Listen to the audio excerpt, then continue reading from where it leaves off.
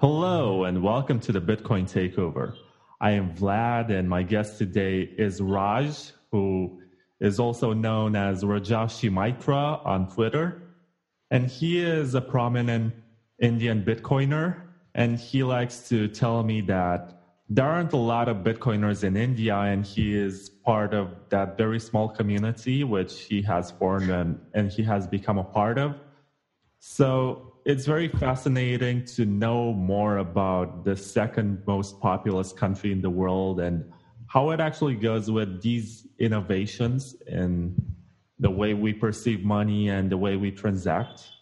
So, hello, Raj. Hey, Vlad. Thanks for having me. It's good to have you. And I'm happy that you told me that you want to join this podcast after you have listened. I think it was the John Carvalho podcast that you listened to? Yeah, right. I have listened to all of your podcasts.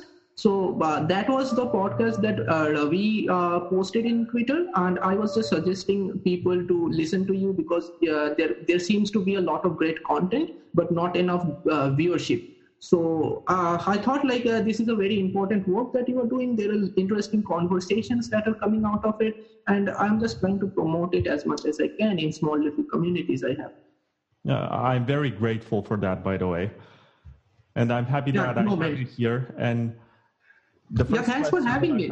This is my first podcast, and thanks for giving me this opportunity to talk Bitcoin. It's always fascinating to talk Bitcoin with other people. Yeah, sure. I guess that's why I'm doing this. And I like giving the chance to speak to people who otherwise wouldn't get this opportunity. Because, this is a very large community in Bitcoin, and there are lots of people with different backgrounds doing lots of interesting stuff.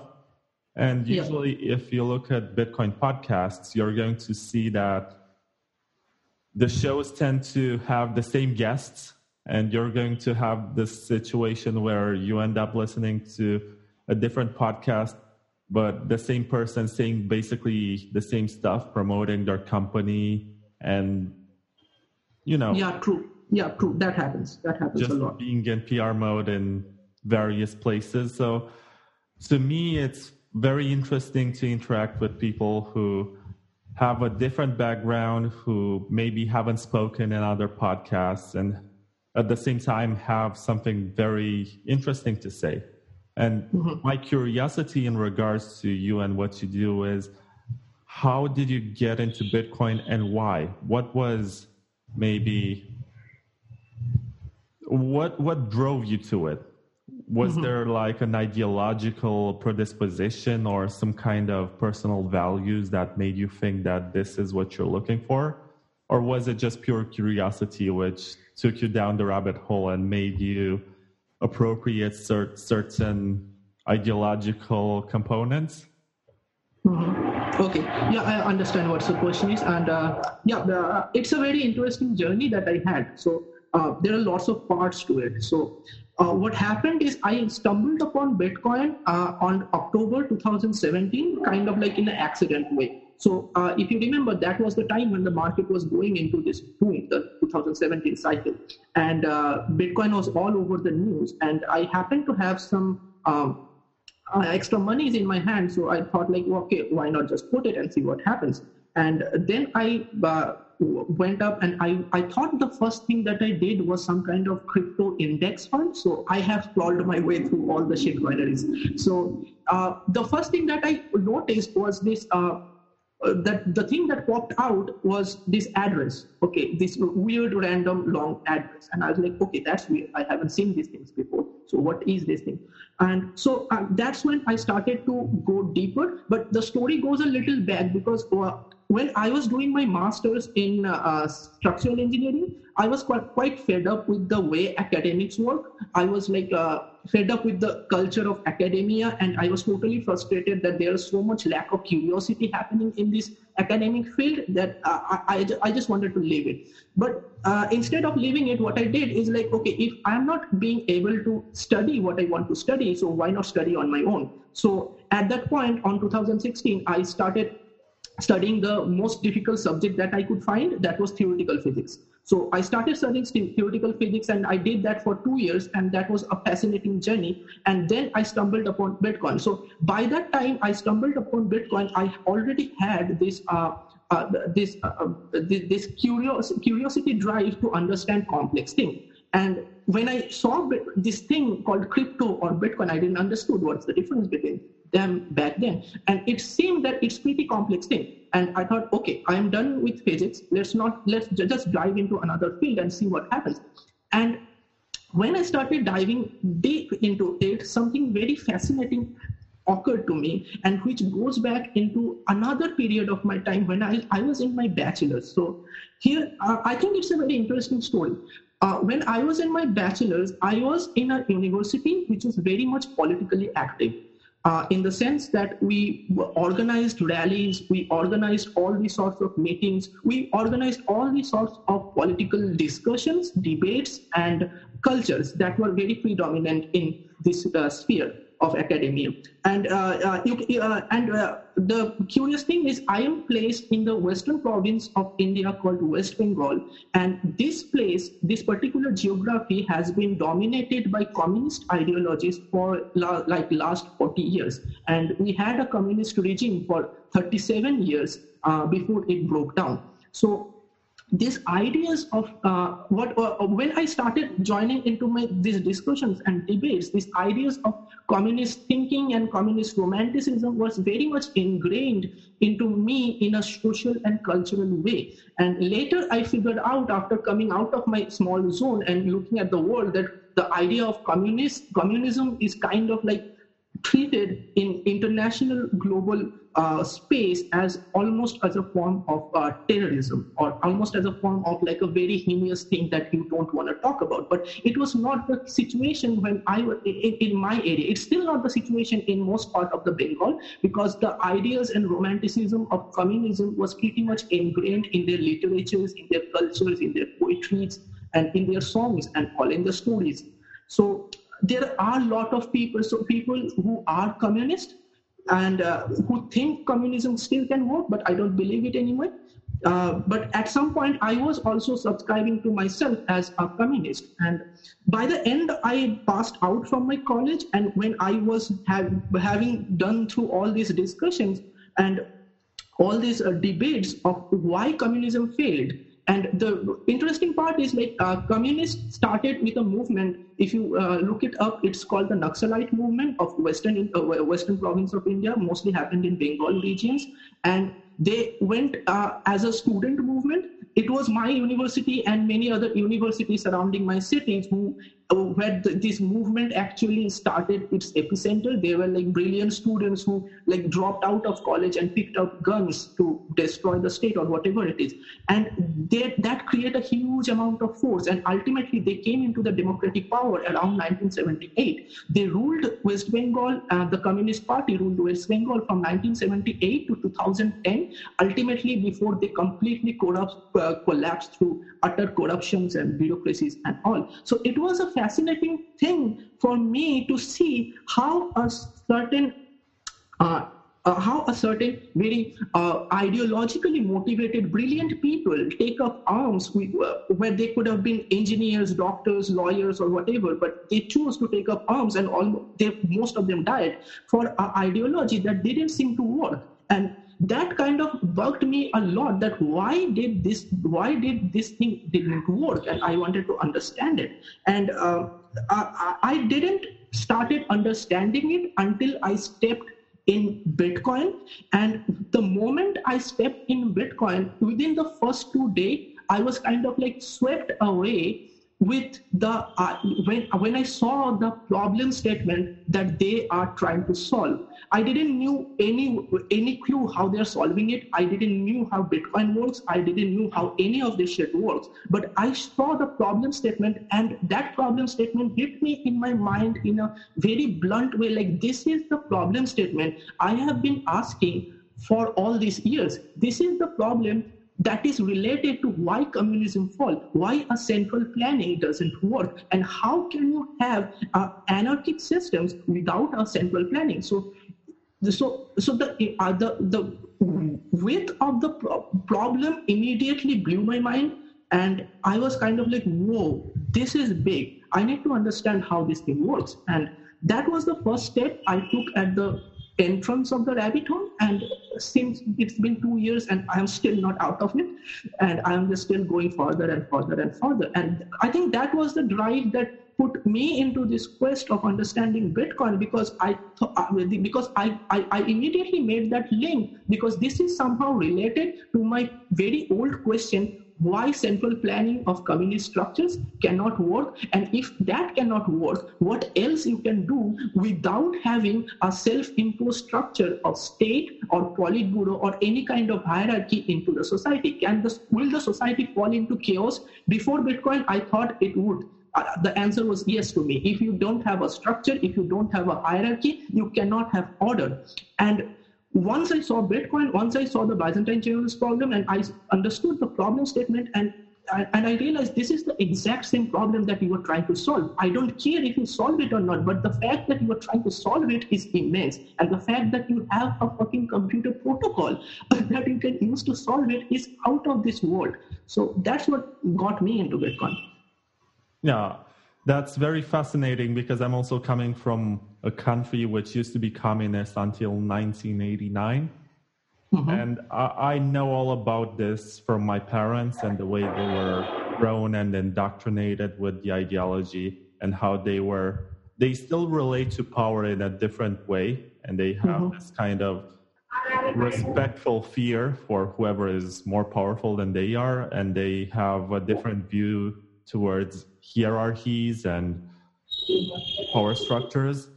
Mm-hmm. So I know that whatever we call communism in any part of the world is actually a form of state capitalism. Exactly. What was interesting was also, while I was having these discussions at the end, in my student community, most of these people, even they are left-leaning, right-leaning, irrespective of their political ideologies or irrespective of their party or association, most of them seems to understand this point that it's not the person who is at the top who is at fault. It's the structure who is at fault. So this idea of anarchy was almost ingrained in a subconscious level in this part of the communist regime of the world, where people inherently understood. This came up a lot of time in our debates and discussion, that we should not be fighting against a person or a party. We should be fighting against a structure. And people understood this problem, that it's the problem of the structure, it's not the problem of the party or problem of the leadership. So you have to solve the structure somehow. And but there is no way that you can have this kind of any kind of perceivable or conceivable meaningful solution of order without a structure. And that's why Bitcoin was fascinating me, because it's exactly that. Yeah, I guess Bitcoin, if you take it from this perspective, also creates this kind of classes of citizens. And I remember Satoshi saying in a comment on Bitcoin Talk that people who do not validate their own transactions and rely on somebody else's node is a second-class citizen. But yeah, I guess this is more of a joke. I don't think it's a joke. It has a sustainable, tangible. The second-class citizen part is a joke, but it makes a lot of sense for you to want to validate your own transactions. Yeah, it does. It does. Also, I kind of have a different view on this. It's like this entire ecosystem made out of individuals, and each of individuals are citizens. So the classification of these citizens are based on how much impact a citizen's decision is made on the structure of this entire system. So you have the first-class citizens as those whose decisions have the highest amount of impact, who runs their own node, who validates their own transaction, who maintains their own private keys. So they have the highest amount of influence. Raj? Oh, I lost you. Value. Raj, I lost you for about 10 seconds. Okay, so can you hear me now? Yes, you're saying that some people have the infrastructure to validate their own transactions, and that's where. Okay, yeah. So I think this classifications of citizenship comes from this fact that these individuals who have all these required sovereign individuals at infrastructures at their home in order to validate their own transactions or have their own private keys, they have the highest amount of influence. Even if it is at an individual level, it's very minuscule. If you add up all these people who are doing the same, then it's become a very tangible, real thing. And I think a part of that happened in No to X debate and that battle that happened in 2017. So there we saw there is a huge impact of individuals running their own node. So it kind of makes sense to segregate citizenships depending on the impact that they are imposing on their individual decision-making level over the whole ecosystem. So from your perspective, do you think that Bitcoin is much more than an economic system which competes with world finance, and you see a political dimension to it? I do. I do. I do. I do not have yet formulated a coherent view of how might that look like, but I do have a feeling that Bitcoin is much more like a lifestyle thing than it's just an economical system. It's an economical system at first, but it's also a lifestyle thing. And it changes, you have to mold your lifestyle, you have to mold your way of thinking, you have to mold your time preference in certain ways in order to meaningfully participate in this ecosystem, in this economical system even. So it has this kind of effects, and that's what I think. Yeah, that's a very interesting perspective, and you're basically implying that every participant must educate himself or herself in order to participate to this system. But my counterexample right now, and you said that you haven't formulated your ideas, maybe that's why we are having this conversation, so we get a better understanding of what we're thinking. But let's think of the average Coinbase user who doesn't even know what a public key and a private key is. They just know that they bought something which they hold in that wallet, and they will probably never switch to their own wallet. They just check price whenever they see mainstream media news, and that's pretty much it. They don't care much. It's like a hobby. They don't care enough to get involved. Are we going to say that these people are not authentic participants, or that they don't matter? Because I guess they are a large part of the economy. If you look at how much of the community gets involved on forums or on Twitter, you're going to see that this world is quite small. It's true. A few thousand people. It's a few thousand people who are just like these crazy teen hat cypherpunks who are like running nodes and buying hardware wallets. And I think what's happening here is basically all these people, the entire people who doesn't care about Bitcoin, who cares about Bitcoin, who runs their node, who doesn't run node, all this spectrum of the entire people does have all of their influence on the whole economy. Even the governments who bans Bitcoin does have an influence on Bitcoin. Even the banker who hates Bitcoin, who will never buy that piece of shit, also has an effect on Bitcoin. So everybody has their effect on this ecosystem, and these effects are not exactly similar for everybody else.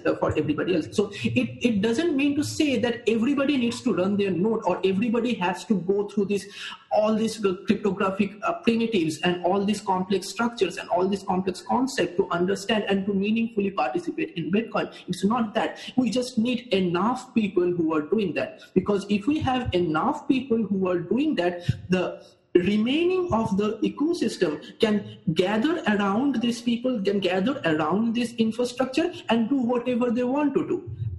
So the ecosystem will evolve in this diverged way, and there is a very similar parallel that exists between this particular characteristics of Bitcoin and the way gold is used in Indian household.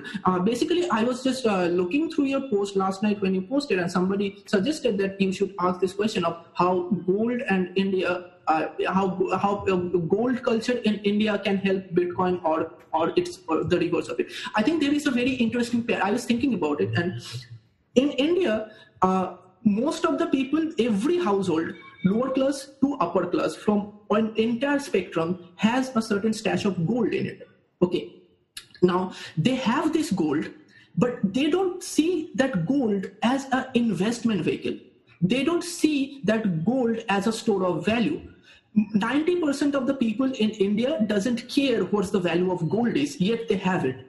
The reason they don't care about the value of gold, what is the price of gold is today, because they are not willing to sell. They don't sell their gold. So they hold this gold. The most of the time what happens is this gold changes hand through generations after generations after generations without ever being liquidated. And the only time an Indian household, middle class, lower middle class, upper class, anyway, any Indian household touches their gold stack and liquidate it in the time of crisis. And that is also at the very last resort, when they have nothing else in saving, when they have nowhere else to get the last form of liquidity to extract, they will touch their gold and sell it. So what's happening here, the people in India, the common household people who have their gold, they don't understand why it's gold. If you go and ask them, why do you behave for this yellow rock? Why do you think this yellow rock has value? They will not be able to give you a proper answer because they are not acting on a conscious level. It's ingrained in their subconscious in such a way through cultural and social norms of thousands of years that they immediately feel that it's a good idea to get a piece of gold without having to think about how gold is changing, how gold is a hardest money or hard money, or how they are going to go against the central banking or any kind of Austrian or libertarian philosophy. They have no clue. And they do not even understand why gold has the properties it has so that it can retain its value throughout time. But that doesn't matter. That doesn't matter to have them that stack of gold. So I think the cultures develop in this way. So you have certain people, you have a certain group of small chunks who see things differently, who invest in gold for whatever purpose. So there are gold bugs and all. There are gold bugs in India. So they invest in gold. They put money into their gold as a return of investment or as a self-sovereign store of value or whatever. But that doesn't stop other people to have gold as a store of value without even knowing why they're using it as a store of value or why it is a good store of value than other metal crabs. So this happens over generations and generations, and it takes a longer time to get engraved into the social psyche of the people to behave around certain asset classes in this way. And Bitcoin has exact same properties as gold. So I don't see any reason why this kind of behaviors cannot happen around Bitcoin, because it has the same properties that you need to simulate this phenomena. So even though people don't run their full node, even though they are not libertarian, even though they don't care about central banking, monetary policies, inflation, all it, the social psyche can be built around Bitcoin in such a way that people immediately know in their gut that it's a good idea to have some sats without being able to explain why that might be the case. I guess in 200 years, we're going to have something similar, especially maybe even closer than that, maybe before 2140, when we're going to have the last few Bitcoins being mined. Mm-hmm. And I'm not sure what's going to happen to the network at that point, if the community will decide to hard fork and maybe create a greater inflation, or they will just have a moment and say, this is it, we're going to use this supply rationally and make sense out of it, see how we can distribute the coins in a way that helps the prosperity of whatever they're going to have, like world state or nation states, or I have no idea what the future looks like. No clue. Nobody has any idea. It's very difficult to try to predict futures even beyond 3 to 4 years, because Nassim Nicholas Taleb described this very lucidly and very rightly, because our entire world is basically random. So there are lots of randomness that we cannot even comprehend. So if we know what would happen in future, we would already have that in present, because we know how to do that in future. That means we know how to solve that problem. So if we know how to solve that problem in future, that means we know how to solve that problem now. So the fact that we don't happen to have the future says on its own that we cannot predict the future. Looking at our present. So that's a very deeper philosophical meaning about exploration on reality. But I want to touch another point, that there is a difference between Bitcoin and gold, and that is a tangibility. This, what it seems around me is in this Indian society, when a housewife gets a small stack of gold, or in form of jewelries, or in form of earrings, in form of a necklace, or in form of any other form, they always tend to have the form in such a way that they can show off it to the society. And this showing off is a very crucial part of having that asset, because you want to have a kind of thing that you can show to people, you can point to people, you can hold in your hand, and you can wear it in your body and display to the society that you have this asset. It kinds of bring a human bias into forefront, that humans are prone to display their status, their social positions, their way of life, their way of thinking in society and in the surrounding society near them. And that is a very crucial part of being socialized. And so that is the problem that Bitcoin have that gold doesn't. That you cannot just point to a thing and you say, like, look, this is my Bitcoin, or look, I have made a necklace out of Bitcoin, even though that is not my entire Bitcoin stack, but I am showing off my Bitcoin stack to the society as a form of displaying my social position. You cannot do that with Bitcoins. Well, so, you can wear a QR code. And people can scan it and see how much Bitcoin you have. Yeah, that's true. Yeah, you can imagine that they're going to have some kind of wearable item which scans the codes, like the Google Glass. You know that thing? Yeah. It's something which enables augmented reality. So if people in the future are going to be wearing that, they can actually see how much Bitcoin each other actually has, if they want to show off. True. I think that fundamentally the culture of Bitcoiners is to not reveal how much they're known for tax reasons or for personal security reasons. You don't want to get doxxed, you don't want to get swatted. If you own a lot of Bitcoin, it's a lot better for you to be pseudonymous on the internet and try not to reveal any personal detail about what you do, where you live, and stuff like that. Yeah, true. This is the thing about Bitcoin. It incentivizes you to think about your privacy. It incentivizes you to take responsibility of your privacy. And that's the lifestyle teaching that Bitcoin teaches you when you try to hold your private key. It's a very difficult job to hold your private key. So I think Bitcoin in this form, I'm not very sure, but it feels to me that Bitcoin will not be completely eradicate the existence of gold, because gold doesn't have this kind of incentives.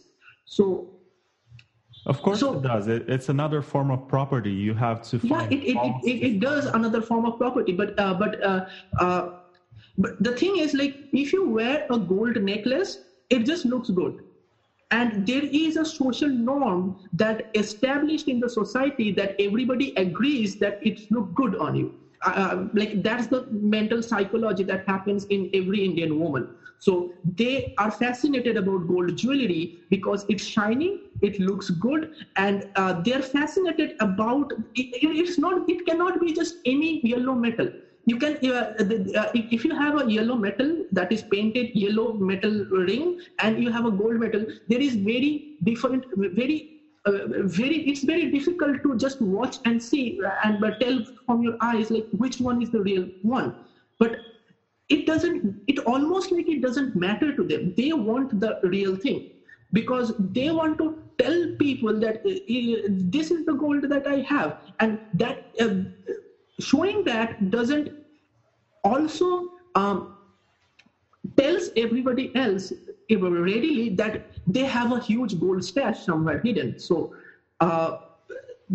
that's the thing that is happening with gold, but you cannot happen to have that in Bitcoin, because if you try to show off your Bitcoin holding, the very next thing that you will have, that you will get doxxed and you will get all sorts of attacks on you on personal things. So you have to be secretive about your Bitcoins. But it seems to me that it's not necessary for gold, because people can comfortably display their gold to the society, yet they can be relatively secured about their entire gold stack hidden somewhere.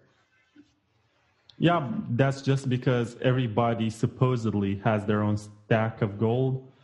So it's more unlikely for you to actually want to steal somebody else's. Right, and that's also there is true. also this social structure which allows people to know how much gold the other person owns. So if you steal from them, it's going to be very obvious. Mm-hmm. You're going to get caught.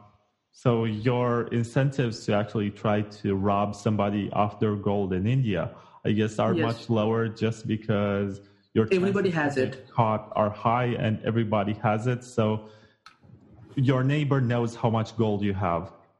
And if you happen to show off with the gold that you stole from somebody else, then I guess it's going to be well known, as people can recognize. But at the same time, gold is one of these metals which aren't wasted. So you can melt gold and put it in different shapes.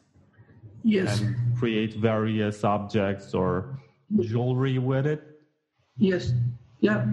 Most of the time what happens is like this gold stack of every Indian household, they never get liquidated. What happens is they get transferred through generations and generations and generations without ever getting liquidated. In the process, they get molded from one jewelry to another jewelry, or from multiple jewelries to one big jewelries, or all sorts of different kinds of forms. But they almost never get liquidated. There are households which have this gold stack or some particular items of gold that has been in their family for generations of generations, and they never think about liquidating it. And this particular effect is also true in case of Bitcoin.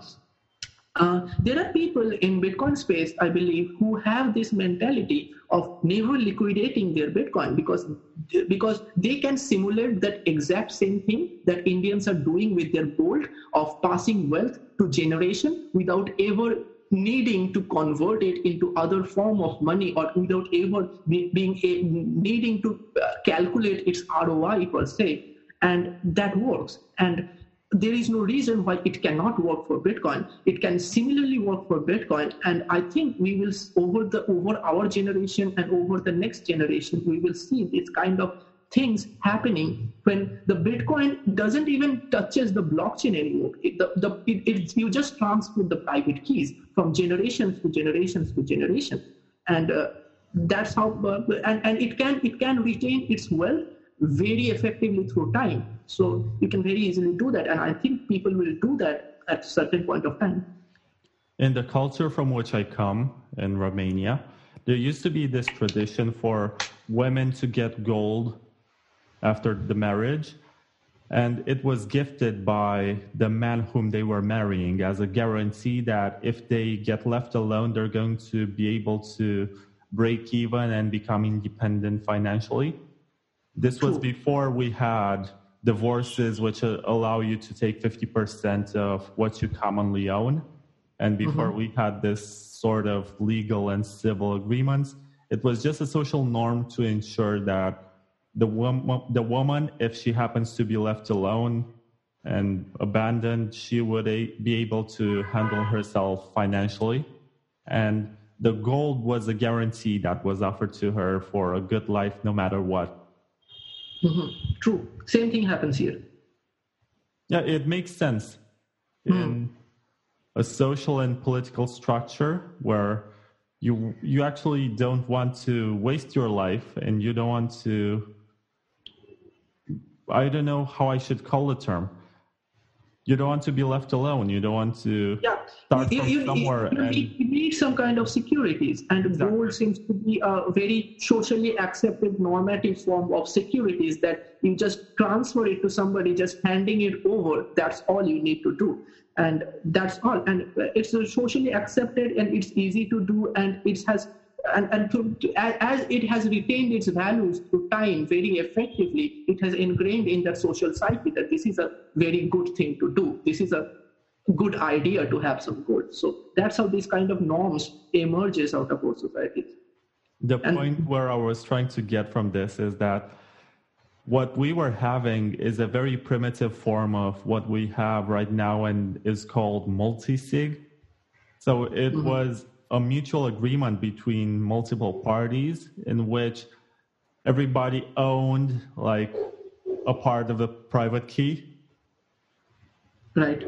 And if they wanted to get out, they had their way of actually being financially well off if they wanted to. Right now, if you wanted to replicate it, you'd have a 3-part private key, and each spouse would have one, and the other one would be maybe stored in a bank. So if one of them wanted to divorce and they agreed that it's okay for them to separate, then they would get access to that third part, and the spouse who is maybe in the worst financial situation would be able to get access to that Bitcoin. True. Yeah, that kind of thing can emerge.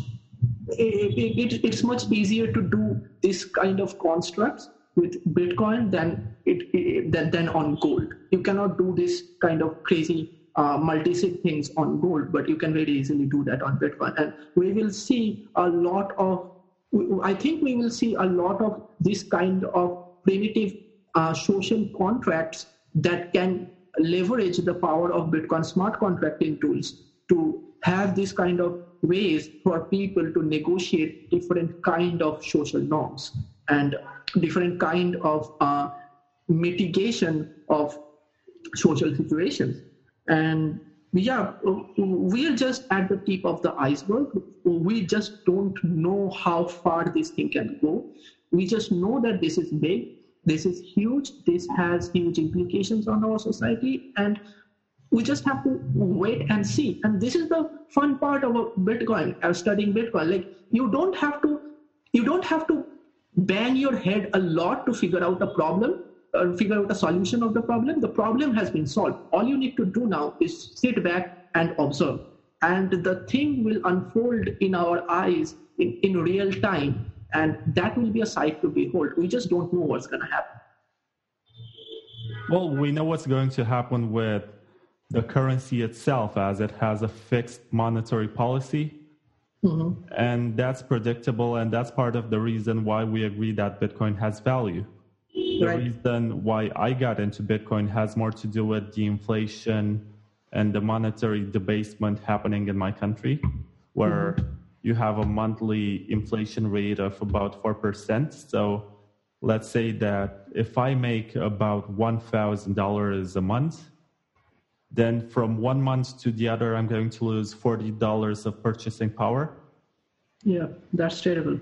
And not only that is terrible, but the prices that you have for the phone bill, for your rent, and for a lot of services that you pay are actually calculated in the euro, which is the European currency of reference.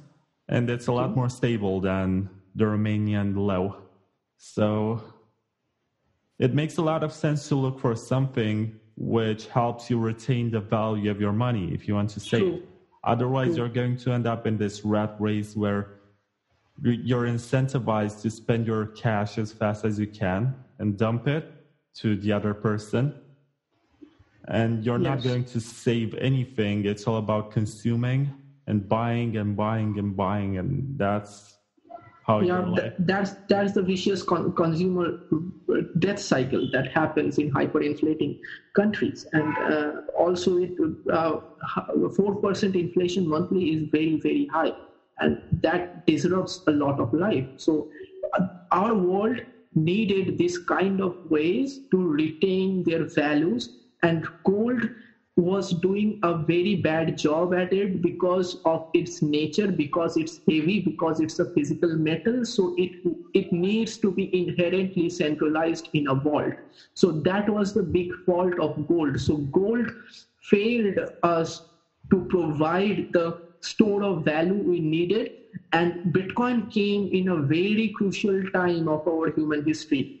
We were just going to get doomed into this ever inflationary cycle of central banks printing money. And it's not that they are bad people. They can't do anything about it. They can't just stop it. The moment they try to stop it, the entire economy will collapse. So they are kind of in a path of self-destruct. They will self-destruct themselves within next 100 years, maybe even sooner. Nobody knows. But yeah, for the first time, we have this relief valve system where the society can finally say, like, screw you, screw your monetary policies.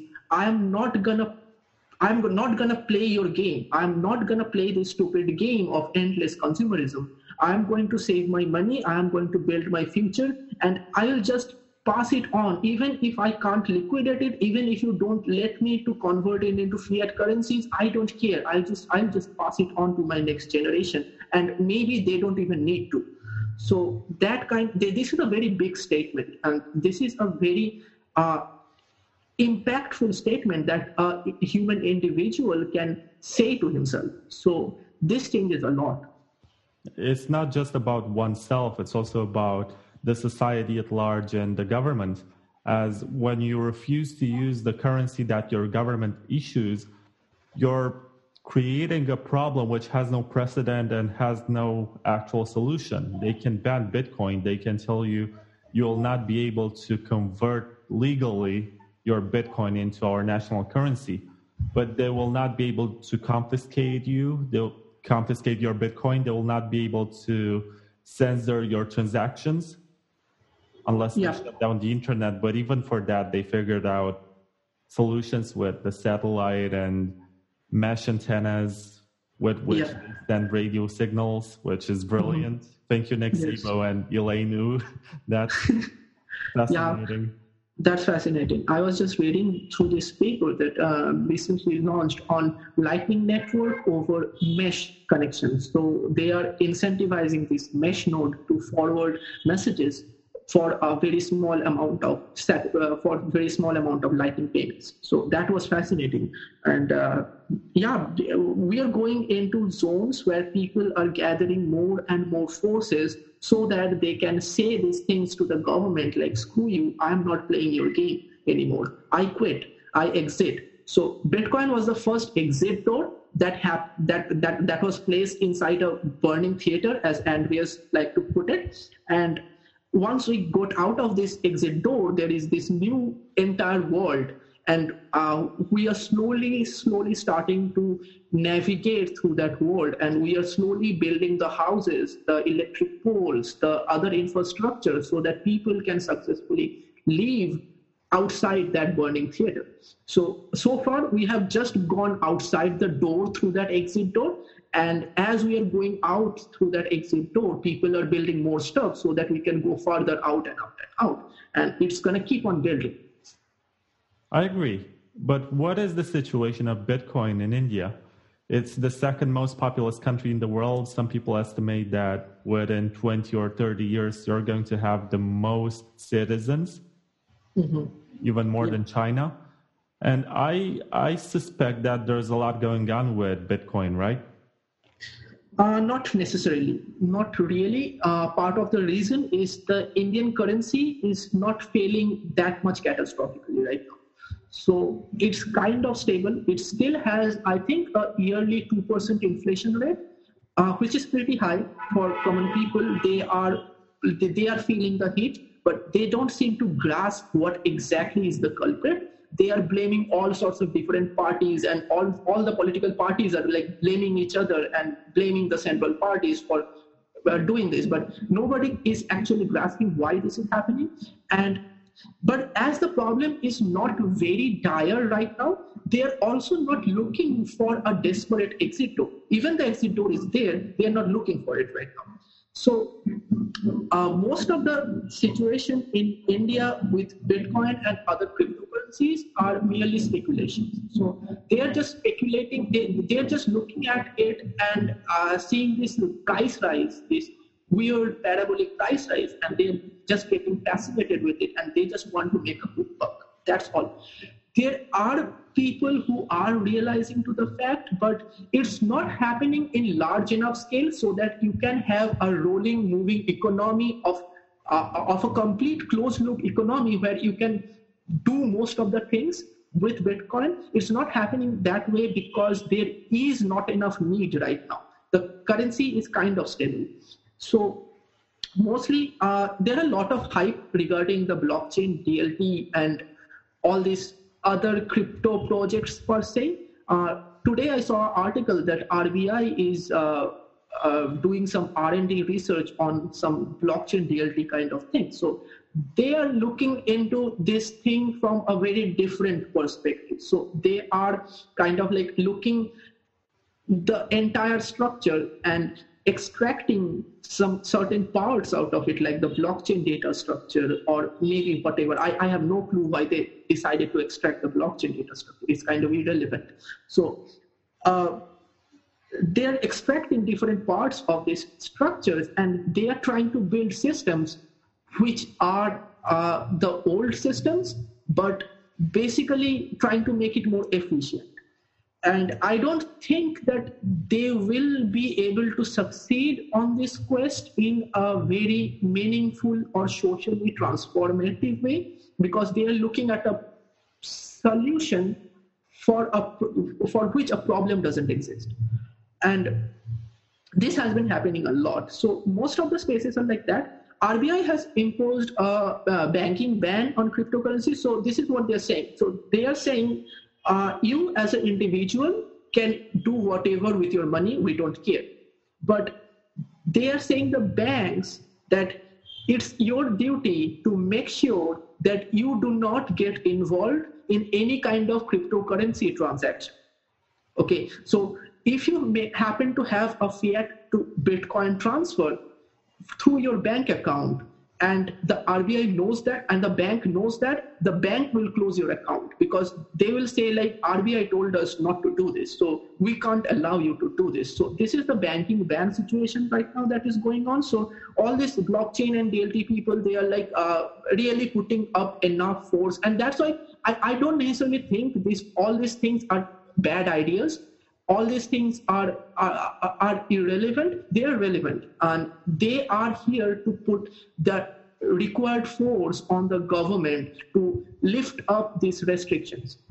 So, and they're doing a really good job. The community is doing a really good job in taking the entire force of the mass, the entire incentives of each and every individual mass, even if it's for speculation, even if it's just for gambling, but the incentives are real.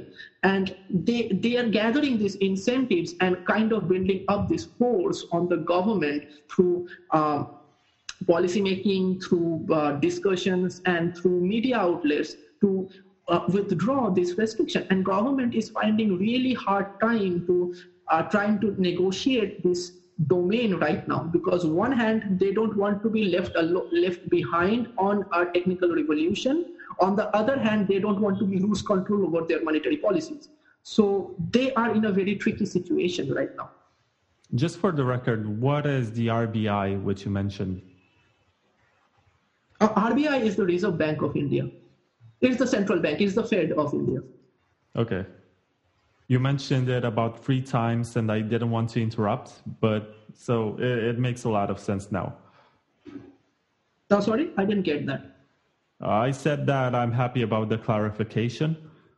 Oh, okay. Also, I wanted to ask you about politician views or statements about Bitcoin, if you had any. If you had any kind of mainstream fraud being spread across the media. There hasn't been much voice from the politicians, even from the central bankers, RBI governors, and all those people, and they kind of have this. Rightly so, and they kind of have this policy of not to talk about this thing much in public. And most of the time when there has been instances of reporters asking questions about these things, they seem to wave off the issue as much as they can. But what happened, I think this month or last month, I think this month, there was an interview where 2 government officials came into a local news channel, and there were another blockchain business PR person also there, and they were having this nice conversation of how the regulatory situations can go along or can be formed, and how can we learn from other countries what they are doing. So what was the interesting thing I noticed in their words is they are much more lenient now. They are not completely dismissive of it, because they know that being completely dismissive doesn't work anymore. But also what they are trying to do is they are trying to raise some ethical questions about this kind of currencies, suppose say Bitcoin or privacy coins like Monero, Zcash or something. So what they're saying is like, these are the coins that are being used by criminals. These are the coins that are being used by money launderings. Yeah, they are good for monetary policies. They can retain value. They are a good store of value. But as a responsible citizen, do you really want to put your value onto something which is not completely ethical? So they are kind of pinching the sentiment in a different way now. So instead of completely saying that this is illegal, you should not do it, they are more appealing for the moral nature of individuals listening to the show, that it's not actually very ethical thing to do. So that's our observation that I just made. I don't think it's much significant, because people are going to do what they're going to do. So it doesn't make much difference. But this is a very clear change of their position that they have shown. I think they just shifted from anger to bargain in that 5 stages of grief. And so that was interesting. Yeah, it is fascinating, because usually they make appeal to their power. And they say, we tell you to not do it, and you're going to get punished by law if... Yeah. They changed that stand from appeal to individual ethics now, because they know that their power cannot stop this thing. Did they try to appeal to religion in any way? No, not necessarily right now. Not necessarily right now. I don't think the government official will go that far to have religious ethics imposed on using such kind of monetary systems, because that will be ridiculed away immediately by the community or by the normal people, because the religious rigorous works in the subconscious of human culture, but doesn't work in the forefront of government power structures and businesses and economic policies and all. So they haven't made any kind of statements like that, and I don't think they will be making any kind of statement anytime soon. That's very good, actually, as being able to separate between religious beliefs and the state is a major step forwards in terms of having a modern state and being able to do politics at scale, as opposed to just addressing a small or maybe a majority of religious people. I saw something similar happening in Arabic states where they were reluctant to use Bitcoin maybe in the more they have a term for Bitcoin. They call it haram money or something like that, because it means that it show this kind of effects actually shows you like how much religion and state is interlinked in particular states. So the states where this religion and state, the nations where this religion and states are interlinked too much, like the state and the business, the state and the banking sector is interlinked too much in every nations around the world. When this kind of things happens, the state tends to appeal for the religious ethics that people inherently have in their subconscious, in their guts. So that's a very, very, very prominent pinpoint for them to attack at. And you won't be able to see these kind of things happening in other progressive countries where they have a complete separation between the religion and the state. So that's a good thing for a progressive society, as you have correctly pointed out. It makes the politics to scale up for the society that it needs. Well, in this part of the world, it just happens that we saw in Poland how they managed to put the Catholic belief and religion into their constitution. And we also had a very extremist religious group which was trying to impose their agenda to the extent that we were supposed to write into the constitution that we are Christians and return to a set of norms that are very traditional and very 19th century. Yeah, so that's a recipe for fascism. Just one step further from there and you end up with a fascist state. Well, it depends on how you define fascism, as there have been links between the church and the state before fascism was even coined as a term. But I guess in our modern consciousness, we perceive a strong link between being a Christian fundamentally and taking your beliefs way too far and becoming a fascist and rejecting maybe the values or the realities that surround you and do not comply with what you believe.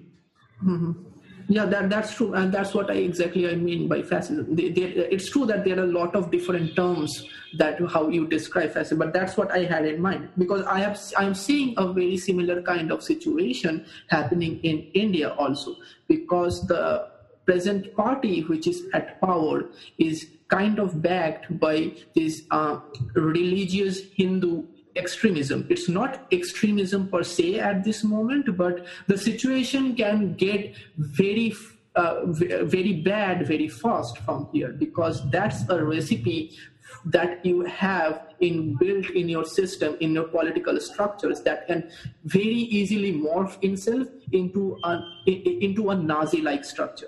So when you have this kind of ideologies, belief systems engraved in your constitution, it's not happened in India yet that far, but it's true that the political party which is right now in power comes from Hindu majority support systems. But the problem is, like, when this happens, the very next step is basically seclusions and mass riot and all kind of chaos that happens through the society, because one part of the group that believes that they have the power, and they rightly have the power, they believes that they have a higher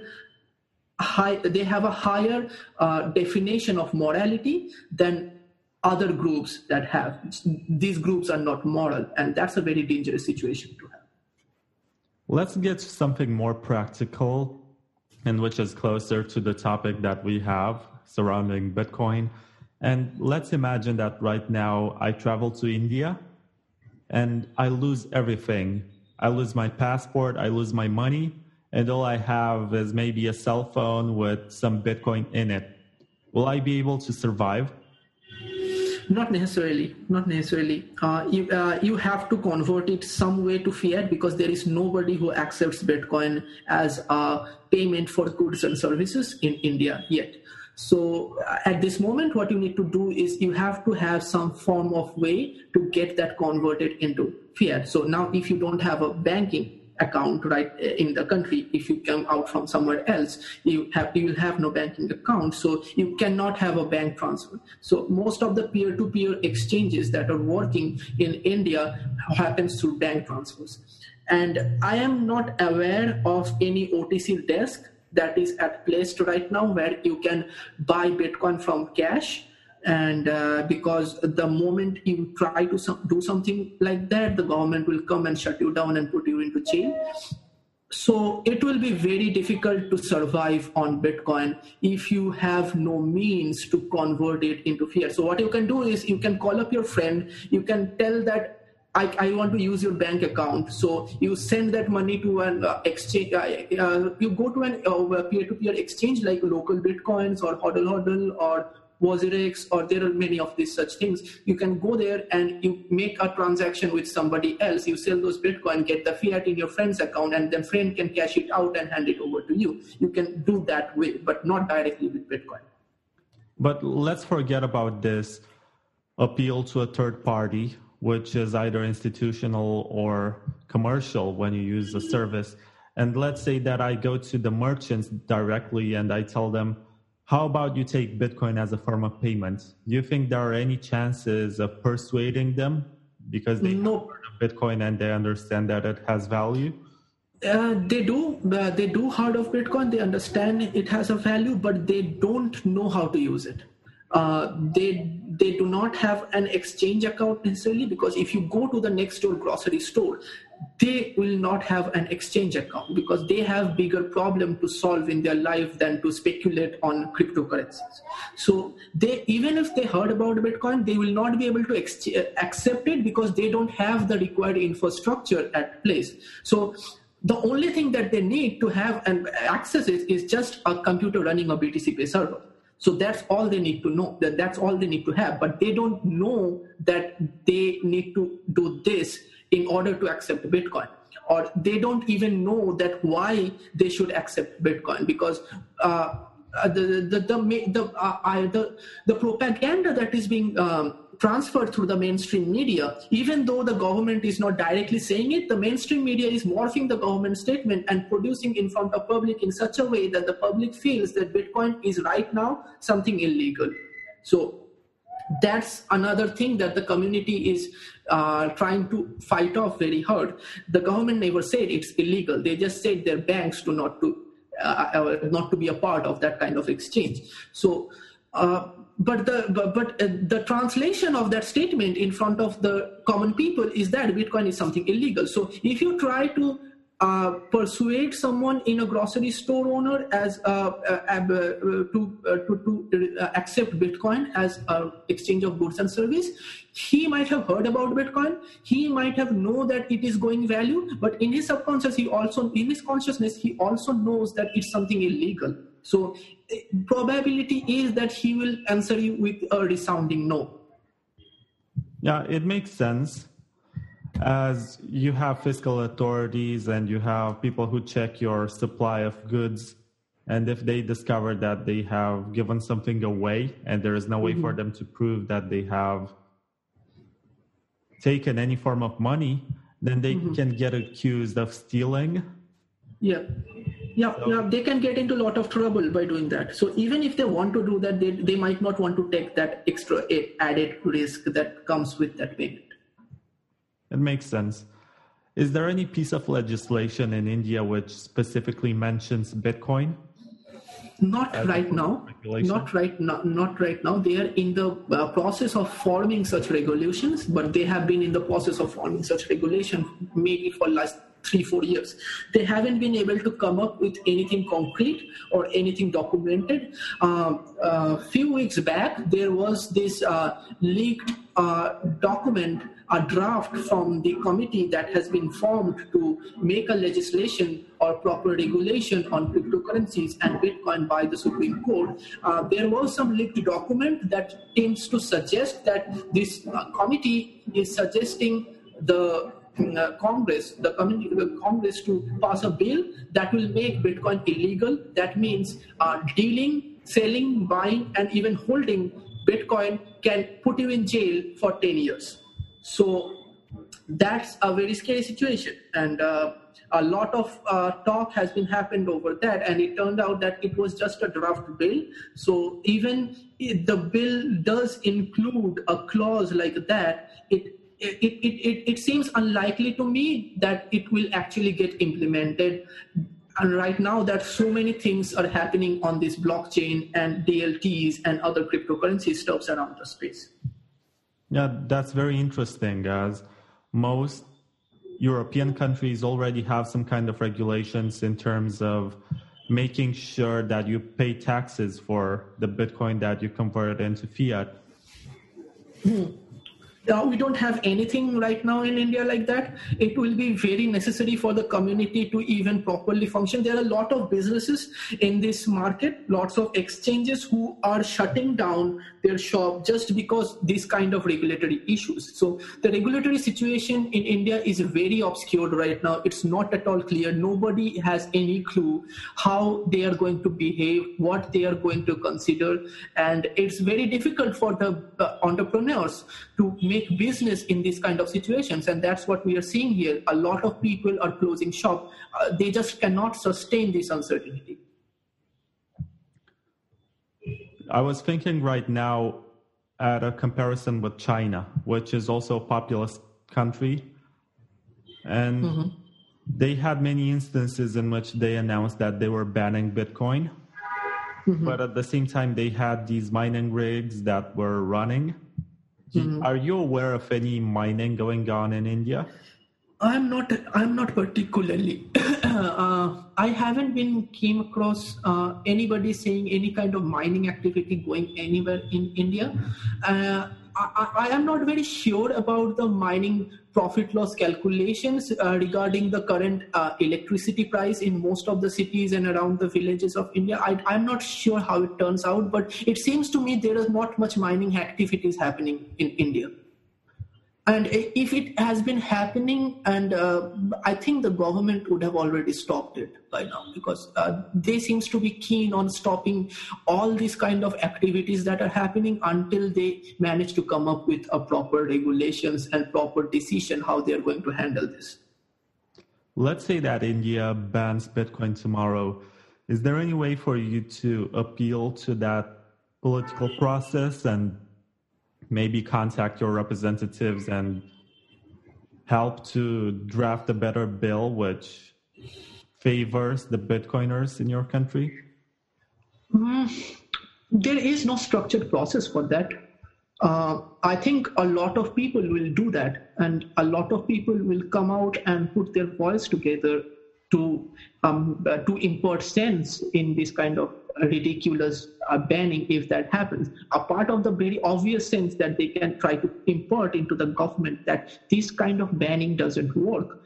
If you try to ban it, the entire system will still exist, but it will only exist in the dark market. And the government knows that this is the thing about India. India has a very huge dark market. It has all sorts of illegal market in every cities, in every village, and you can get anything in anywhere if you pay the price for it. So the black market problem is very big in India, and it's kind of a bigger part of the economy in many places, where the white market is the smaller one and the black market is the actual market where you go to buy stuff. So as this kind of markets exist very freely and very fluently in India, it will become very difficult for government to implement this kind of ban, because the moment this kind of ban will happen, what people will start doing is just simply make OTC cash transaction, cash on ramps for Bitcoin in corners of markets, like in black alleys or something like that. And these kind of things will keep on popping up. So the government needs to know that if they try to go to that path, what will happen is they will not be able to stop it, but the entire economy will go into the black market. And they already cannot stop the black market, so they can't stop Bitcoin in black markets. That's even a more difficult problem. So I think if the government does go around this path, and there are people who will come forward, even I would come forward and try to impart sense into this legislation that this is not the way you should handle it, because it will only make the situation worse. So right now, considering your views, you're basically a red pillar. It's too late for you to get back to that old beliefs that you used to have. And if the situation in India was to get very bad and you basically had no way to use your Bitcoins, would you consider leaving your home country? Probably it depends on a lot of situations. Leaving your home country is a very difficult part, and because in India, we live in this kind of social structures where you live close nearby to your parents, you live close nearby to your relatives, you have this kind of social cultures around your localities, you almost know people around you. So it's very difficult to sever this kind of ties and leave to another country just because they don't let you use Bitcoin. It's not a good enough bargain for me, it seems, because there are other important stuffs in my life that I will tend to attend to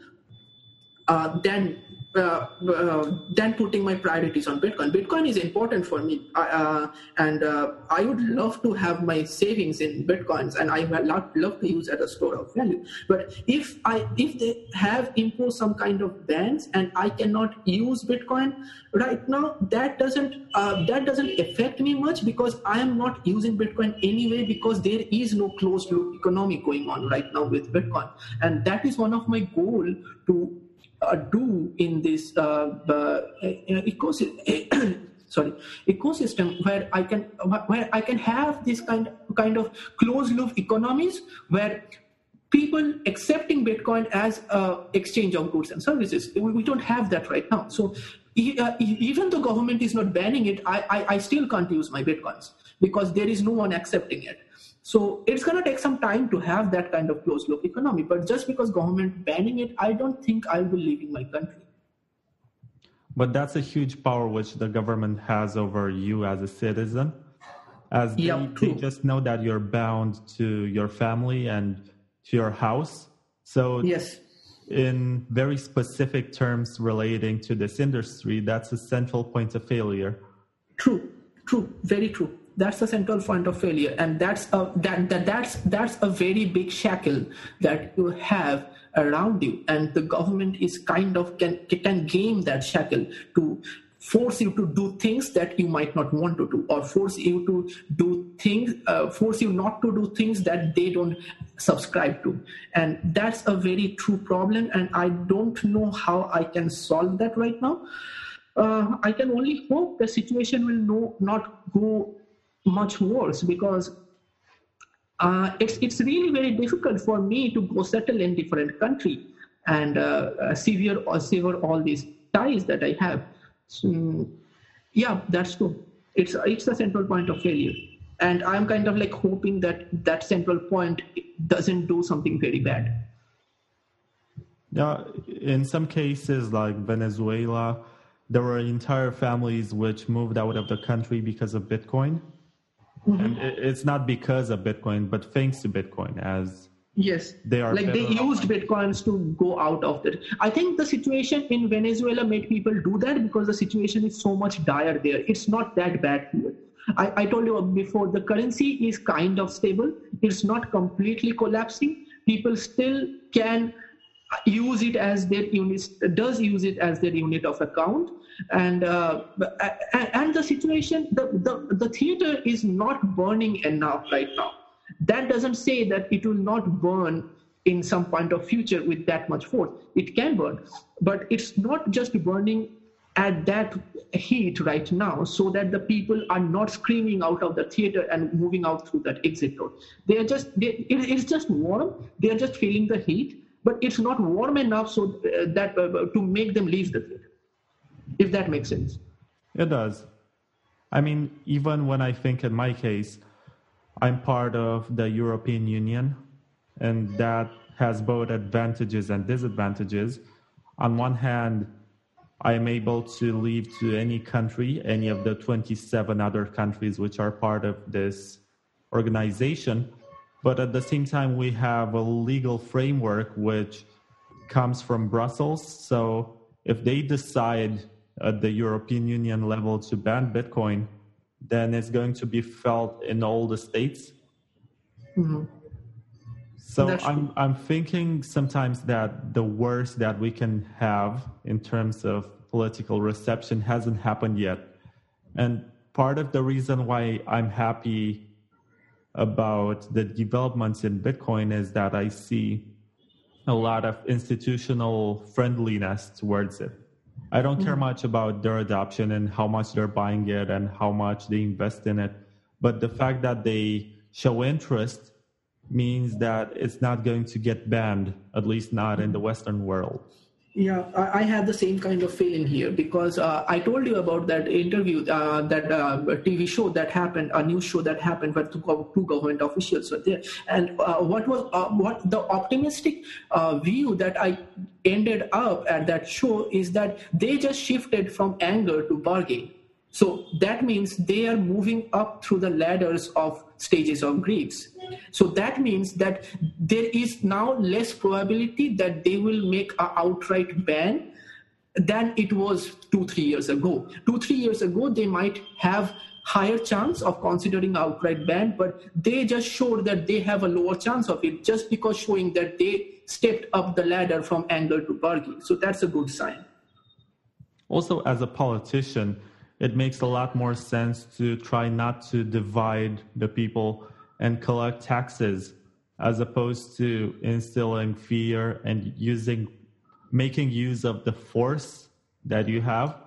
Yes. The biggest incentive for politicians to ban Bitcoin is because if they don't ban Bitcoin, they have these exchanges running, and through these exchanges, they can at least collect the taxes that they want. If they ban Bitcoin, the market immediately goes to the black market, the black zone, and they do not tax black zone anyway. So they lose a huge amount of tax from the economic activity that will be happening, and they might not want that. If they have any kind of any simple intelligent politicians will decide not to ban Bitcoin if they understand remotely anything about Bitcoin. And I think they do a lot. They have been studying a lot, and that has been shown I have seen that in that past news show that happened. So they know, they understand these problems. They know that they can't stop it. They understand the privacy issues. They understand the laundering issues, and they are trying really hard to come up with a sensible way of dealing with this thing that doesn't necessarily make the situation immediately worse. And banning Bitcoin outright will immediately make the situation much, much worse. And I'll be surprised if they do that. But if they shifted their position, as you said, from being angry to being willing to cooperate, then there must have been some kind of pressure coming their way. There must have been some people who told them, it's a lot better to allow this to flourish and we can collect taxes. So there must be a large community, right? Yeah, I think there is something interesting happening here. It's not even about the community. I think many of the politicians are waking up to this fact that Bitcoin is a fucking good store of value. So they want to have that store of value for themselves. So they have their inherent interest, self-interest, not to ban this thing because they would want to use this thing because it's good for them also. We did not have this kind of awesome store of value before Bitcoin. So it makes sense. And if you know anything about Indian politics and its scams, you will see all these politicians have huge amount of wealth stores in foreign banks or in underground or even as a gold, as a stack under their mattress.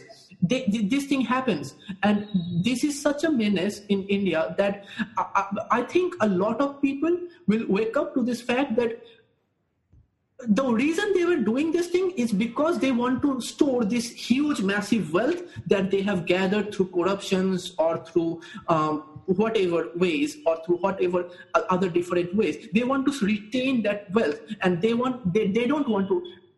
Not only they don't want to tax on it, they don't want it to inflate away. They don't want it to inflate away. So the thing that they do, they immediately convert it into hard assets like real estates, like gold, like foreign dollars, and put it into foreign bank accounts. The reason they are doing that, because they want to escape out of the inflation, whatever the small little inflation, it's not even small, it's quite big. Whatever the inflation that is happening through Indian currencies, they don't keep that wealth in Indian currency. They immediately convert it. The reason they convert it, because they want to store it through time. And once they realize that Bitcoin is the best of all the store of values that we have right now, they will have a huge amount of self-interest to want to use Bitcoin. So I think not only there is a pressure from the community, which is also there, as lots of businesses are trying to make, and they're also arguing, like, if you try to ban, if arguing the government that if you try to ban it, what will happen is we will lose all these economic activities and we'll lose out in the forefront of this emerging technology. While that is also happening, I think also the politicians are waking up to this fact that this is a very good store of value for them also. And that's also a reason that they will not ban it. So we have yet another instance where the situation is solved by human greed, and maybe it's part of the solution, an extension of the Byzantine general's problem. Yes, exactly. This is what blew my mind when I first saw Bitcoin in first 2 days. The way you solve that age-old problem of order without structure is use an incentive mechanism to model a design that works on human greed. The order emerges out of human greed. Because humans are greedy, that's why Bitcoin works. That's why mining works. That's why you have the longest chain. That's why the system is not disintegrating itself into chaos. Because humans are greedy. And that is the crucial brilliance of Satoshi Nakamoto's design, that he used greed to make order out of chaos. And basically he used human greed to create a deterministic anarchic system. And that is just fascinating. Yeah, I guess he understood money a lot better than most of our economists. Yeah. It sometimes blows my mind, like how can someone have this many ingenious idea in one single design from all these different fields? Like, you have to be very good at writing code. You have to be very good at understanding cryptography. You have to be very good at understanding game theory. You have to be very good at understanding economics. You have to be very good at designing the entire human psychology that should make that system work. It's just not a simple cryptographic structure. It's not just a simple computer code. It's a huge, massive incentive, human social engineered thing. I don't even know how to describe it, and it just works, and it works because of human greed, and it's just so fascinating. I sometimes think that it cannot be just one people. I have hard time believing that all of this came out just one single mind. I think it was a group of people who brainstormed through years to finally come out with a design that can work. Well, if you look at the history of inventions dealing with digital cash, you start with David Chaum, who had Gcash, and then you get to Wei Dai, and you get to Adam Back, who tried to find a way to prevent spam by creating hashing cycles from your processor. And then you get to Hal Finney, and also Nick Szabo, who had BitGold. And eGold was the last workable iteration that happened before Bitcoin. It was in 2005, I think. I think Bitcoin happened after eGold stopped. Right, but eGold had the central point of failure. Yes. Most of them have the central point of failure. I'm not an expert on this thing because there are lots of people who studied this thing a lot. But what I seem to understand that the crucial difference between Bitcoin and all other previous iterations that happened is this closed loop of incentive structures that is self-sufficient, that grows on its own. Because if you look at the design, Satoshi did not invent any of the primitives. All the primitives are already there. Many of the crucial primitives, like the proof of work, like the blockchain, Merkle trees, cryptographic hashes, digital signatures, all these things exist for 20 years. So Satoshi didn't invent any of this. What he did is combining all these primitives in such a way that you have an incentive structure which completes a loop on itself. And because it completes this loop on itself, it has this self-sustaining, this periodic growth, almost like as a biological form, and it grows on its own. So that was the crucial key point of Bitcoin, and none of the previous iteration had this thing. So yeah, that's there. That was a very nice description, Raj. I feel like I couldn't have said it any better than you did, and that comparison with a biological being actually blew my mind. Yeah, this is another thing that blew my mind in I think third or fourth month of my Bitcoin study, when I finally understood that this is a biological thing. The reason it blew my mind, because 2 years before that, I read Richard Dawkins' Selfish Gene. And in that book, at the last chapter, Richard Dawkins talks about ideas, how ideas are very similar to genes, and ideas spread among the society through minds to minds, just like genes spread among the species. And the ideas which are sustainable, which survives, are the ideas that morphs the society. So it's like a biological evolution. The only idea that gets morphed into the society are the idea which is sustainable on its own. But we have all these different kinds of iterations, random iterations of ideas, just like we have all these different kind of random iterations in genes. So mutations happens in genes, but all mutations doesn't stay. The only mutations stays which makes the species better as a whole. So the same kind of thing, he extended that, and that was fascinating to me. And this clicked 2 years later when I first understood Bitcoin as a biological organism, and this blew my mind. And I thought, like, this is exactly working like a virus. It's like an idea virus spreading in the world, and it's going, and it has all the characteristics of virus growth. It's growing exponentially, it's growing through waves of adoptions, and it just keeps on growing and growing and growing and growing, because it has this self-fulfilling incentive structural loop inbuilt in its design. And so, yeah, it's very much like a biological organism. It's very much like an idea virus that grows through the society. And I even go a little bit farther, and I think I extend it, like it's almost like the T virus. Have you seen Resident Evil?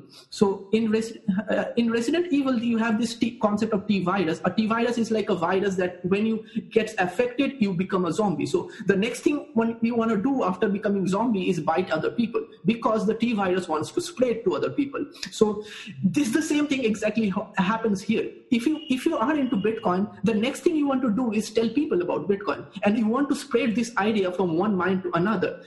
You almost have your inherent need of doing that, and that is so weird. And that is exactly like idea virus work. Were you able to be an advocate of Bitcoin to your peers, to your family, to your friends? That's what I've been trying to do for last 7 or 8 months. Almost, I think of it almost like an exercise. It's a very difficult thing to do. It's amazingly difficult to explain explain Bitcoin to people. So what I have been trying to do is I have been catching students in universities and trying to have conversations with them on Bitcoin. And to my surprise, I have successfully indoctrinated some people into this Bitcoin zombie. And I have this group of people right now working in my local universities who are amazingly fascinated by this idea. They just needed the click to happen. And the click is very difficult because the click happens after a long period of exploration. It just doesn't happen immediately. Just because you see Bitcoin doesn't immediately clicks on your head. It happens when you start exploring and exploring and exploring. So the part of doctrinating other Bitcoiners is the key is to find the potent mind. The potent mind, who is a mind which has all the relevant ideas in place, and all you need to do is connect them together. Once you connect them together, it just clicks in them, and then they will just explore on their own. They will learn on their own. They will scour on their own. They will go to extent that you have just done in order to understand this thing so that they can understand it better. You cannot explain people to Bitcoin. They have to understand it on their own. What you can do is put the dots in their head and then just connect it so it clicks. Okay, so that sounds a little successful on your side. You managed to convince some university students that it's important. Not in a large enough scale. It's just 2-3 people. I am planning to build it up in scale so that I can have a local group of Bitcoiners in local universities, so we can have all these kinds of meetups, discussions, and hackathons, and maybe build cool stuffs on it. So I am in the process of it. I am just when I started, I was like the lone wolf, and there was no one. And when I started thinking about making Bitcoin businesses, Bitcoin only businesses in India, the first biggest difficulty I faced is like there are no Bitcoiners. So I kind of had to make Bitcoiners out of thin air. So that's what I've been doing for last 7-8 months. And I got like 2-3 people who I have successfully able to convert, and they are like right now in the process of this transition, this process of studying and this process of exploration. And I'm planning to build it up in scale and see how it goes from there. Okay. But have you also educated yourself to code and be able to develop applications for Bitcoin, like wallets? Yeah, I have done that. I have been doing that, but for the first 1 year of my study, what seemed important is I should learn how to code. I should learn how the cryptographic primitives. That was the basic understanding I should have in order to work on this system. So I taught myself how to code, but I am not at that level where I can cook up full functioning wallet softwares. So I have tried my hand in many hobby projects, but it's nothing in a deployable way. But the more I am going towards it, I'm thinking like I don't want to be a full-time developers developing things on Bitcoin. I just happen to know people who can do that. I should be able to motivate them to do this thing because they can do this job better than me. So I should not be directly writing codes on Bitcoin. I should find out people who can do that thing better than me, and I should make them realize why that's the best thing that they can do with their free time. So that's what I've been trying to. That's what I've been goaling right now. So, what is your plan? Maybe in the next few years, are you trying to build a large community, and then what? Develop businesses surrounding Bitcoin, educate the minds of the youth? Education is obviously a big part of it. Francis Scalia very recently made a post in Twitter, which I completely agree with. He said, like, the way to make a cypherpunk business is don't go for a product at first, go for a network of motivated and resourceful people. What you need first is a network of motivated and resourceful people who are investing their mental capabilities, their mental time, and their free energy into understanding a seemingly complex stuff. Once you have that, what you can do, you can make all sorts of different structures with this group of people. You can make an academic forum, you can make a club, you can make a society, you can make a meetup, or you can make a business where you can build, where you are building Bitcoin infrastructure products like nodals, full nodes or hardwares or hardware wallets or all this kind of stuff. And there is a very big lacking of this kind of infrastructures in India. We just don't have it here. And the problem is, like, if you want to import this already super cool nodal hardwares, it's just so costly that most of the people can't just afford it. So the reason the people cannot afford it, because it's once there is this currency conversion thing. So $300 is pretty much a big amount for a regular Indian. Then over that there is this import cost. So the cost boosts up so high that people can't just use it. So mostly what people are trying to do in the small community that we have is people are trying to build their Bitcoin nodes on their own. So that's much cheaper to do, but it's much harder to do. But it's a very good exercise of learning. So that's what I have been doing, and that's what many other people have been doing. So I think there is a very good scope of having Bitcoin only businesses and infrastructure businesses to deploy in India. That's one of my goals, but I do not have a properly chalked out path how I can reach there. Right now, I have this immediate goal of making as many Bitcoiners I can out of these university students, because they seems to be the most potent mind that I have at my disposal, that I can use them, or I can help them to understand these things. And they almost always receive these ideas in a very enthusiastic tone. So that's a good thing. And that's what I'm looking to build next. Just out of curiosity, what are these students studying right now? The ones who got interested in Bitcoin? They're from all sorts of different backgrounds. There is no one background. We have students from economics, mathematics, engineering, all different forms of engineering, political science, history, law, and all sorts of it. And that's one of my that's one of the crucial part of understanding Bitcoin. Bitcoin is not a domain-specific knowledge. It's a multidisciplinary thing. So you need people from all different sorts of discipline to come together to explore this one idea from all these different viewpoints. And the fascinating thing about Bitcoin is everybody has a perspective on this object from their own different discipline.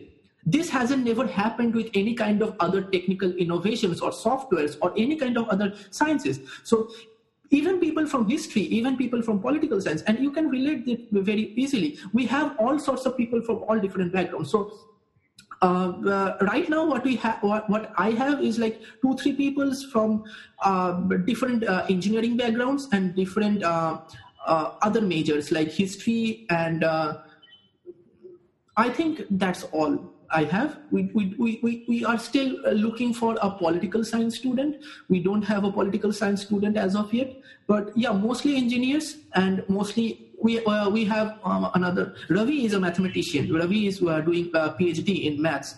So yeah, that's it. Sometimes I think that in order to get into Bitcoin, you need the proper background or life experience which motivates you. As you don't just get into it, you somehow need it in your life. Yeah, true. True. In order to properly jump inside that rabbit hole, you need to have some kind of questions that you have been looking answer for. So it happened to me because I was asking that question that Bitcoin suddenly gave the answer for, and that's why I just jumped into it. And this happens to all people, and it's not necessarily to say that there is one single background that you should come from in order to have this kind of jumping moment.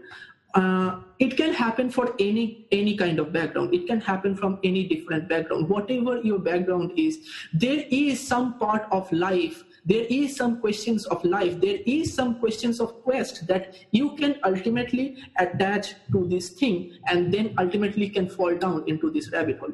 So that's the reason why we see people from all sorts of political domains, from left, right, center, from all sorts of religious domain, from all sorts of technical domain, from all sorts of artistic domain, are able to make themselves interested in Bitcoin, because Bitcoin can be seen from all these different perspective viewpoints, and everybody can have their own story engraved in it. This is more of a joke, but it can become a serious question in a certain context.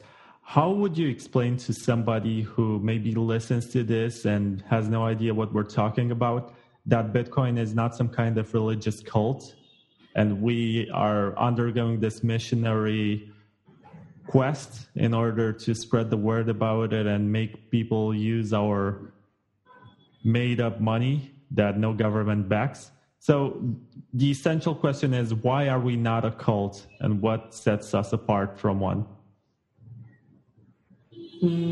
I think we are a cult. What's wrong with being a cult? Okay. I was about to argue that unlike many cults, which are mostly concerned with spiritual savior and redemption and whatever concept they're trying to promote, this is more about economic rationality than about anything else. So if it's about your self-interest and greed and money, it makes a lot more sense it's much more practical than anything else that deals with something immaterial that we cannot perceive and is not tangible. Even though Bitcoin is not tangible in itself, it holds a certain value that we agree on. And that's something very different from trying to establish norms regarding what a perceived God is like, or trying to find ways to worship. Okay, I understood your point. I can argue from a completely opposite way, because the cult emerges because there is a belief system. The belief system happens because people believe in certain ethical norms, certain ethical statements that they seems to be following to be the truth. And that's completely subjective. That depends on their entire religion, that depends on their geography, that depends on their culture. But cults always happens because they have a belief system. And a belief system emerges whenever there is a question of ethics. And I think Bitcoin is exactly that. And I think Ethics of Money Production, who wrote that? Rothbard? I forgot. If you read the Ethics of Money Production, I forgot who wrote it. And there, the question of economics is basically answered is through the question of ethics. And ethics and economics is very much related to each other. You cannot have a sound economics without a sound ethical ground. So in order to have a sound economics, if you need to have a sound ethical ground, inherently that means that the thing with which you are trying to build the economics has to have ethics engraved, question of ethics engraved into some form of it. And Bitcoin does engrave some form of ethics into it. You cannot inflate the supply of Bitcoin. That's an ethical stand. So whenever you have an ethical stand, it immediately, there is no difference between a cult. You can describe cults in lots of different ways, in positive ways, in negative ways, but the core concept of a cult is that it has to have its one basic ethical statement. And because Bitcoin does have its one basic ethical statement, I don't think that you can argue that it's not a cult. It is a cult. But what is that ethical statement that you're speaking of? Nobody should have the power to manipulate money supply. That's fair. That's the ethical statement. Do you think that's the only one involving it? I think no. There are many others. Like there are ethical statements with privacy. There are ethical statements with sovereignty. There are ethical statements with free trades. There are ethical statements with free markets. All this builds up on this basic ground. I think the basic ground is nobody should be in the position of power to control monetary policy, because if somebody does, that's unethical. The reason that they control, the fact that they control is itself the unethical part of that statement. So the basic building block of this free market ethics that you can build up on top of Bitcoin starts from this fact that nobody should be in the power of control monetary policy. And if you believe that is an ethically correct statement to have, then you have a cult. That makes sense if you look at it from this point of view, even though I guess the Western understanding of a cult is slightly different and has to deal with all sorts of crazy people getting together. And That's just how you define cult. You can define the word cult in many images. You can have a bad image, like all these crazy people with black hairs and black nails and all, like you call that a cult, or you can call a cult in a very different image. It depends on how you are defining the word. But the essence of a cult is this: like you need to have a belief system. You need to have a belief system engraved in the design of the cult. Every cult believes some statement. Without there cannot be any cult. And if you have a belief system, then you inherently end up being in a phenomena which is kind of like religion. And you hear saying this thing from other people who are not exactly Bitcoin maximalists. They think of Bitcoin maximalism as kind of a religion.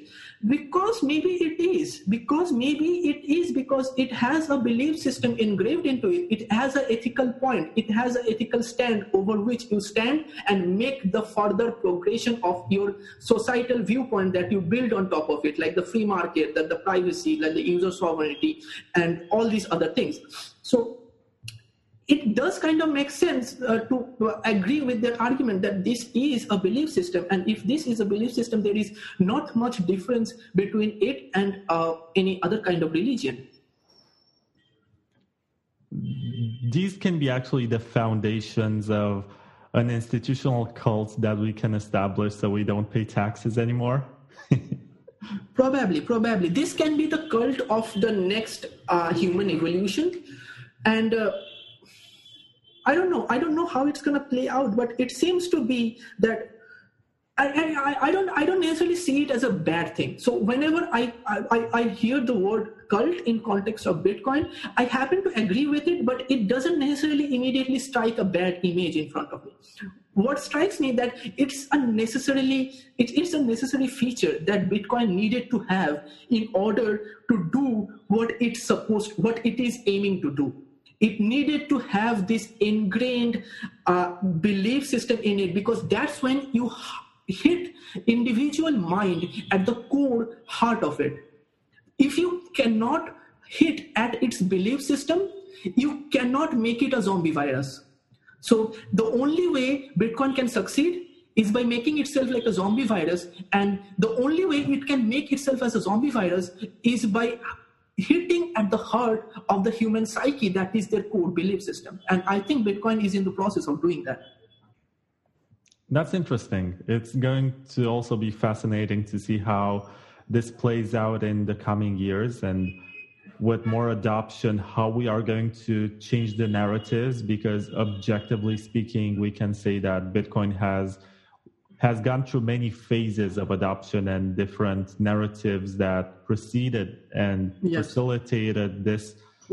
So it's going to be a matter of how do you present this protocol, because essentially it's just code, to somebody who is willing to embrace it but is not at the edge of the society, is just a normal person. Mm-hmm. Yep. Yeah, we will see narrative changes. Narrative changes happens all the time. But what I think we need to be careful about these changes of narrative, that this the core narrative of Bitcoin should not be distorted. The core narrative was this one single ethical statement: nobody should have the power to manipulate economic policy, monetary policies. So if this narrative gets distorted in some way, we can have all these higher kinds of narratives depending on the suitability of our environment, depending on how the network is behaving, depending on how the adoptions is coming. But we should not be willing to forfeit this very basic core fundamental narrative, because that's what makes Bitcoin tick. I guess the biggest kind of attack vector that you have on Bitcoin is the fixed supply. If you no longer have that and people agree that you can have an inflationary Bitcoin, then that's the end of it. You don't need to take down the mining I don't remember where I read, but I was reading it somewhere that the biggest right decision that Satoshi took was having a fixed supply cap. Because he knew that the moment you make the supply cap fluctuating, the moment you have this question of inflation, that opens up a lot of political attack vector, because there is no right answer for the right inflation. There is no right inflation. So you can never objectively determine that this should be the right inflation. You can see this happening in the Ethereum right now. They do not have a consensus on what should be the right inflation, because you cannot have a concession on right inflation, because every inflation is right inflation. So the moment you start making this question, you open yourself to this political attack vector where you can never reach a consensus. And that's why Satoshi fixed the cap at 21 million, because he knew that this question was an attack vector. Once you start having this question of whether to increase the cap or not, that opens up the attack of controlling the monetary policy, because there is no one true answer for it. I agree. And that's the most important feature of Bitcoin. We like to say that it's going to lead to deflation and a situation where the demand is higher than the supply, which means an appreciation in terms of fiat money. Yes. And the way it's going to play out during the various halvings that we have throughout the years, that's also something interesting to witness. Yeah, true. It's interesting because we never had a deflationary money supply. It's not deflationary, it's negative inflation. So the inflation is there, the inflation just decreases with time, and at some point it just stops. So it's not actually exactly deflationary, it's fixed supply money system. So we never actually had this fixed supply money system, and we don't exactly know how it's going to play out. And we can theorize lots of crazy theories. We can theorize how it will work, how it will not work. But this is the biggest problem of Bitcoin. We do not have a mathematical theory that proves, a mathematical derivation that proves that this is why Bitcoin will work or this is why Bitcoin will not work. So this is the curious part of Bitcoin. And I read somewhere, I don't remember, that Bitcoin is this weird thing that doesn't work in theory, but it only works in practice. And because of this nature of Bitcoin, we cannot predict what it will do because we don't simply have a derivation of why it's working. We just know it's working. We kind of trying to guess how it's working, why it's working, and we have all these different kind of theories, but we haven't been able to describe it in a mathematical formal language, or why this will work or why this will never work. So that's a thing that is remaining for us. I don't think we will ever be able to describe it in a formal mathematical language. What we will be able to do is we will be able to observe and formulate our rationale about why this system is working, how this system is working, and what kind of effect this system is having in our society. That's all we can do. You're right. And I guess this is where that part about possibly becoming a cult comes into play. Yes, it does. We are going to really be confident into the qualities of Bitcoin and trust that it works and project this kind of trust into others. And even though it's a trustless protocol that anybody can audit, even I can go into GitHub and check the code, we have to actually trust that the people who are improving it are not going to create some kind of inflation bug, or they're not going to destroy the protocol. And there have been precedents of contentious attacks towards Bitcoin and what it essentially is as a decentralized network of computers. They try to impose a larger block size, which would effectively decrease the amount of computers that are able to synchronize. True. So the system is rigged with all sorts of trade-offs. There are trade-offs here and there, and I don't think there is one single parameter that you can change in Bitcoin that doesn't come with a trade-off. So the trade-offs are everywhere, and this is where the narrative comes in. The narrative says the narrative that you subscribe to, the narrative that makes it a cult, that narrative says what kind of trade-offs are acceptable and what kind of trade-offs are not acceptable.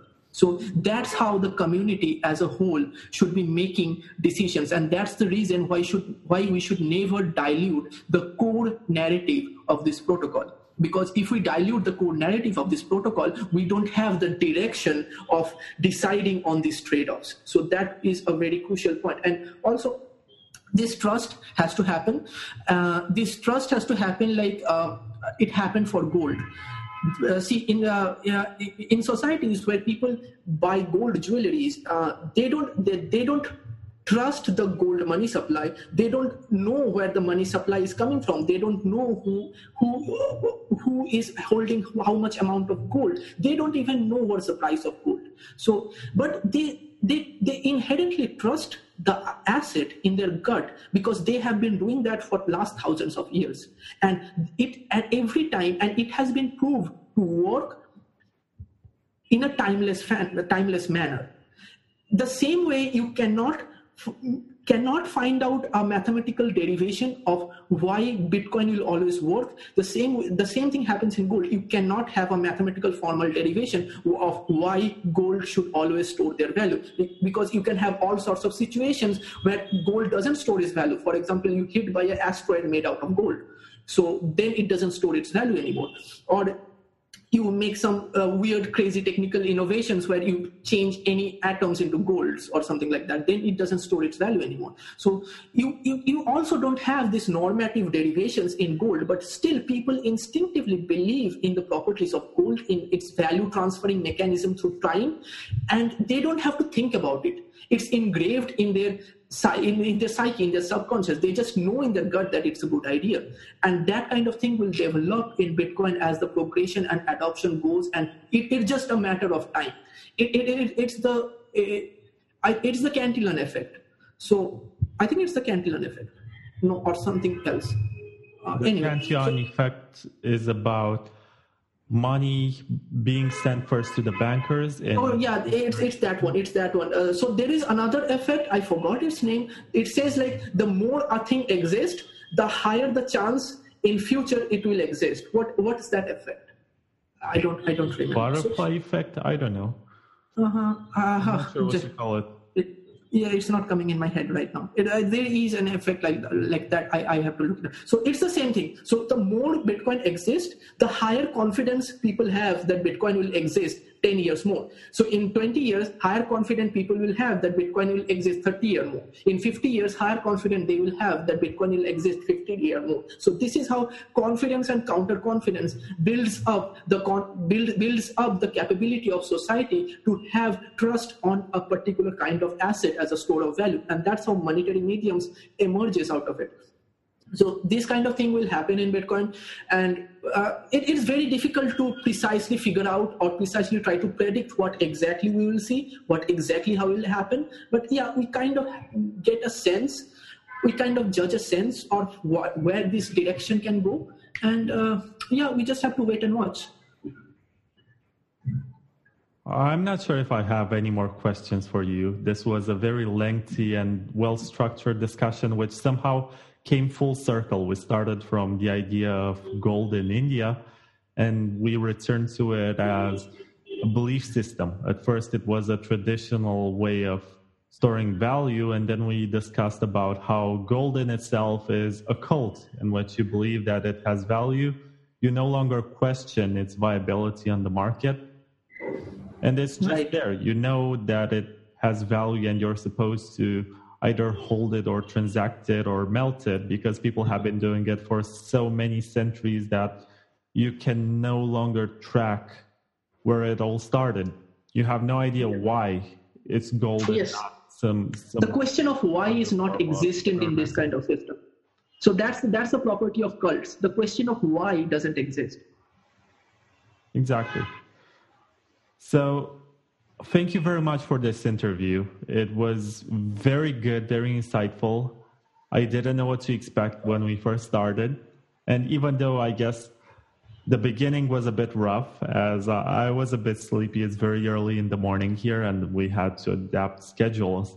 we ended up having a very good conversation, which me too. I guess it was fascinating talking. I look forward to listening to it after me I publish it. Yeah, me too. I remind myself some ideas which you passed to me, of which I didn't think before. Yeah, it has been fascinating. Every time I have conversations on Bitcoin, I seem to have gathered new ideas that I haven't thought of before. So there are many ideas that I have said that just came to me right now that haven't occurred to me before. And that's why I enjoy talking about Bitcoin, because it opens up in all sorts of different ways that you can't just expect what will happen, where the conversation will go. And that's just fascinating and so much enjoying. Yeah, exactly. That's why I do this podcast. Not only that, I get to brag about it on Twitter, but most importantly, I get to learn. Yeah, true. Otherwise, there wouldn't have been an efficient way for me to learn these ideas and understand how it works in India and get an insider's view, basically. Yeah. So I'm very grateful for this, and I guess I will publish this very fast. Maybe by the end of the day, it will be online, so we can share it. So thanks for having me. If you have any closing statements, or maybe you want to say hello to anyone who might be listening to this is your last chance. Not that way. Just a general statement, stack sats. That's it. That's all you need to do, stack sats. Okay. Have a nice rest of your day, and I'll talk to you later. Yeah, have a nice day too. It has been fascinating conversation. Thanks for having me. Bye, Raj. Bye.